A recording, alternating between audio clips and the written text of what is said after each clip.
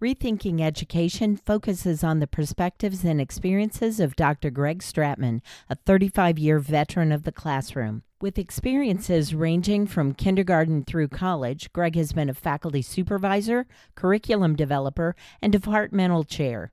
He's been a principal and a teacher.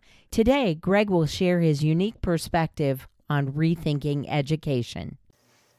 Hello, welcome to Rethinking Education. My name is Dr. Greg Stratman.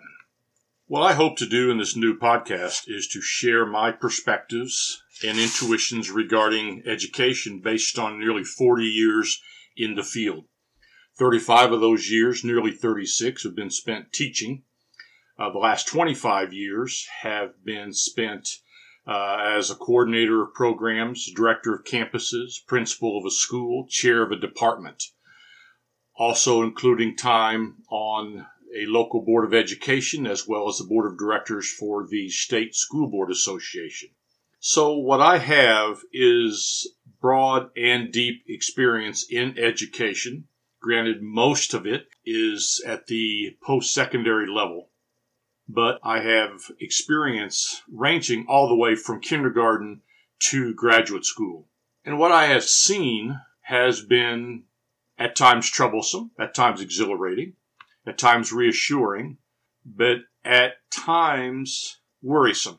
And with this podcast, I want to just share my thoughts, my opinions from my perspective on various ideas that I think could and should be addressed within the realm of education. With this first podcast, I want to talk a little bit about the nature of education. Recently, in reading a book by great author D.H. Lawrence called Women in Love, the two major female protagonists are teachers. And they are talking about education. And one of them makes a comment, vocational education isn't education. It is the close of education. Now that takes me back to a book that I read last year called The Theory of Education in the United States by a gentleman named Albert J. Nock. And this book presents a series of lectures that he gave in the early 1930s. And he talks about the changing nature of education and makes some predictions about the direction of education based on what he was observing. And I think for all intents and purposes, his predictions have panned out. Now, there was a time that what education was, what Nock calls the Great Tradition, focused on developing young minds and instilling in them the knowledge of disciplines like philosophy, literature, history, physics, mathematics, and theology.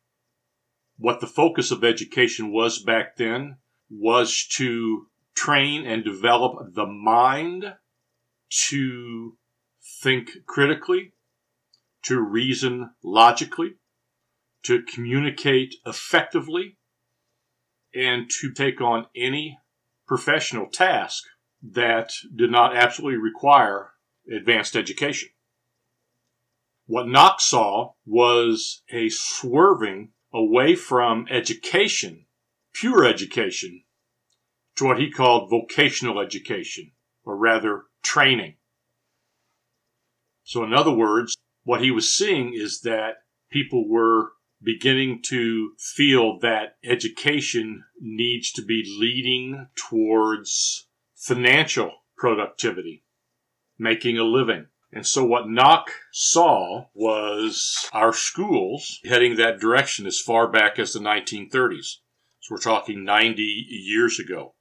He saw a growing emphasis on students' employability rather than their intellectual capacity. And I think that really came to a head earlier in the 21st century when post-secondary schools were beginning to be held accountable for their students' employability. In other words, they were being evaluated on that basis, and perhaps with federal financial aid hanging in the balance. In 40 years in college education, and I've worked at AAU four-year institutions, I have taught at major technological universities. I've taught at small private liberal arts schools. I have taught at community colleges. I have worked for an online for-profit school. So the breadth of that experience has reinforced to me that a lot of decisions are being made, not based on the quality of genuine education, but rather the completion of requirements towards a degree that will get you a specific job. And even in high school, and even younger in junior high school, students are being urged to start thinking about what they want to do with their lives. More and more there are programs in high school to help prepare students for careers. So the idea of high school producing well-rounded, well-educated students is gone. What we have instead is you need to make a living. And that's important. We all know that that's important. And our economy certainly is drastically different than it was 90 years ago. There's no denying that. But yet, for 30 years, I have been hearing reports about employers bemoaning the fact that college graduates are graduating without basic intellectual and communicative skills. They are graduating with solid technical skills in their discipline. But beyond that, they are lacking abilities for critical thinking, critical reading, logic, ethics, writing, speaking. And those are vital skills. And as some employers have said, if a graduate is lacking in technical skills, we can teach that to them. If they are lacking in those other professional skills, we can't teach them that. We don't have the time to do it, even if we could. Another point that Nock makes is that there really should be, and he saw this 90 years ago, a distinction between universities and institutes. At that time, universities focused on education, and institutes focused on advanced educational training. And they had high standards. Not everyone went to college. There has been, in the last 10 to 15 years, arguments posited that everyone should have a chance to go to college. While I think that is certainly sound policy, not everyone should pursue a college degree. In Nock's words, not everyone is educable. Now, I also agree that everyone should go to college for at least 1 year, and that is the subject I outline in a future podcast.